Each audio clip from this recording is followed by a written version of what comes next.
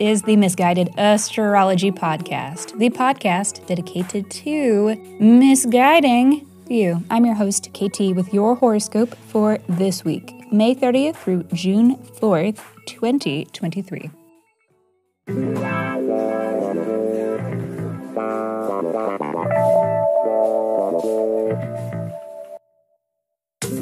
Welcome back to the podcast where I don't know you, but it might seem like I do because I am sharing musings that are based upon the sun and the moon and the planets and shit. Every week I do a little sky spying and then report back so that you can know what the fuck is going on around here. The astrology is sound, but my guidance may not be, and that is totally up to you, okay? Quick housekeeping. Special thanks to Marissa and Chloe. Thank you. Thank you, beautiful, gorgeous persons, for the ratings and reviews. And a little reminder, listener, that you can review too. And if you do, I will send you a 24-page, in-depth birth chart report. So please review Misguided Astrology wherever you stream your pods from, or tag us in a shout-out on social media, and then reach out and tell me so that I know where to send your report. Just email your birth dates, birth date, time, and location, those deets, to misguidedastrology@gmail.com. And check out the website if you want to order a birth chart report, a solar return report, or reading, misguidedastrology.com. Alrighty, let's get to it. That is enough of that. Let me hurry up and shut up so that I can keep talking, because this is your weekly horoscope.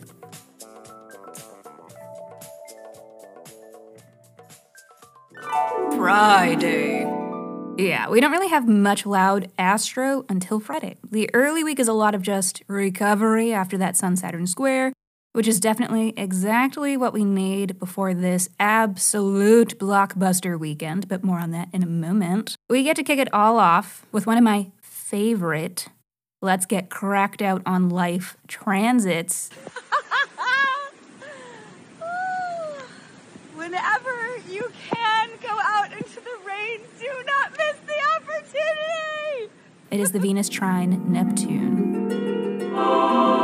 Blissful is a word I would use for this transit. It is very feel-good, very affectionate.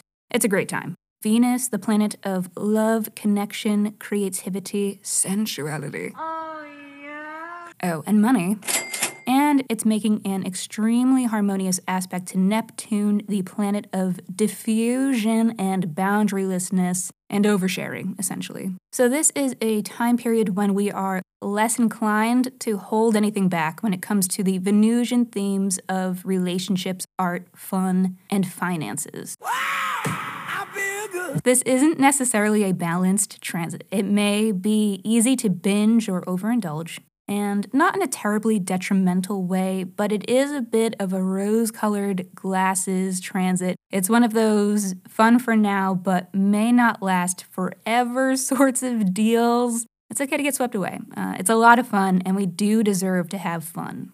Be a little indulgent, get whisked away in a fantasy, get a little carried away. And yes, I can already feel you Saturnians, Capricorns and Aquarius, rolling your fucking eyes at my Jupiterian ass. But you know what? Maybe I'll need to loosen up. And I say that with the full, unhinged confidence in knowing that this weekend isn't going to give you a choice. So, suck it. This is a great way to kick off the weekend. It'll be a good time to spend too much money, which also means it'll be a good time to make a lot of money, depending on which side of the dynamic you are on. If what you do for work is in a Venusian field, like hospitality or performance, art or beauty, cosmetics, art in general, and similar type things, then you could definitely stand to make some money with this transit. So, you better work.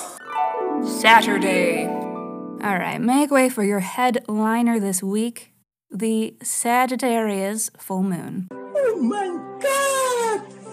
Wow! You know full moons, listeners. This is a full energy occasion, maximum output, especially as a Jupiter-ruled moon, and especially as Jupiter is conjunct the North Node, which will be turning the volume all the way fucking up. So it'll be a lot. That's a lot of nuts! Full moons represent culminating moments, often as either a big celebration or a big goodbye. It does kind of depend on which house Sagittarius is for you, which we will soon discuss, but mostly this lunation looks really positive. It's receiving a bit of juice from a loose trine with Mars, which is probably the only relation with Mars I can personally bear. So it's cute. It's high energy, with great capacity for optimism and idealism, as it is Sagittarius full moon. So let's have a little look at your Sagittarius house to better understand where all this energy is culminating for you. Hey Sagittarius, this is your first house full moon. Choo choo choo. It's your big main character hour. You can be the perpetrator of all the drama you want. This one's for you. Get hype, bitch! Anyway, as I take this too far out of control. The first house is the house of your physical body, of your style and aesthetic, and basically anything and everything you. So this could be a really big culminating moment of realization having to do with style and how you present yourself. It could be a celebration of you in a literal sense. This does mean that you will be feeling the power of the moon the most, i.e. all of the energy that the moon is representing and that a full moon does represent, you will feel. So it could be really intense, and it could be really jazzercise, unhinged fitness instructor, like go, go, go rowdiness. Channel it the best you can. It may be uncomfortable at times, but it has a high capacity for fun if you want it to. It looks really exciting. Sunday. All right, today may present you with a bit of a curveball. 2-2 pitch on the way. Off-speed curveball drops in for strike 3. With the Mercury-Uranus conjunction. This is a transit of unusual or unexpected communications or small trips, unexpected small excursions. So don't expect things to go as planned. Go off the rails. That's the vibe. You may receive an out-of-the-blue phone call or a shocking text. Oh, not this bitch. Or have a mind-blowing conversation.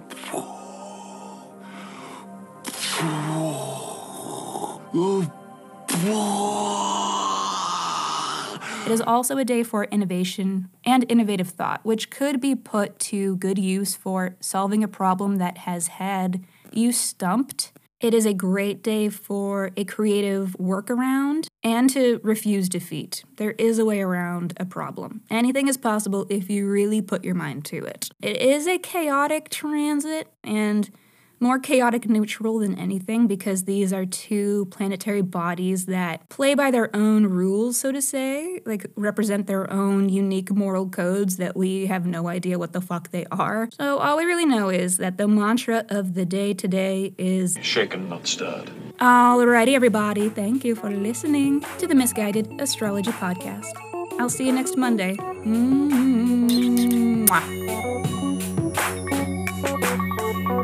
I love you, bitch. I ain't ever gonna stop loving you, bitch.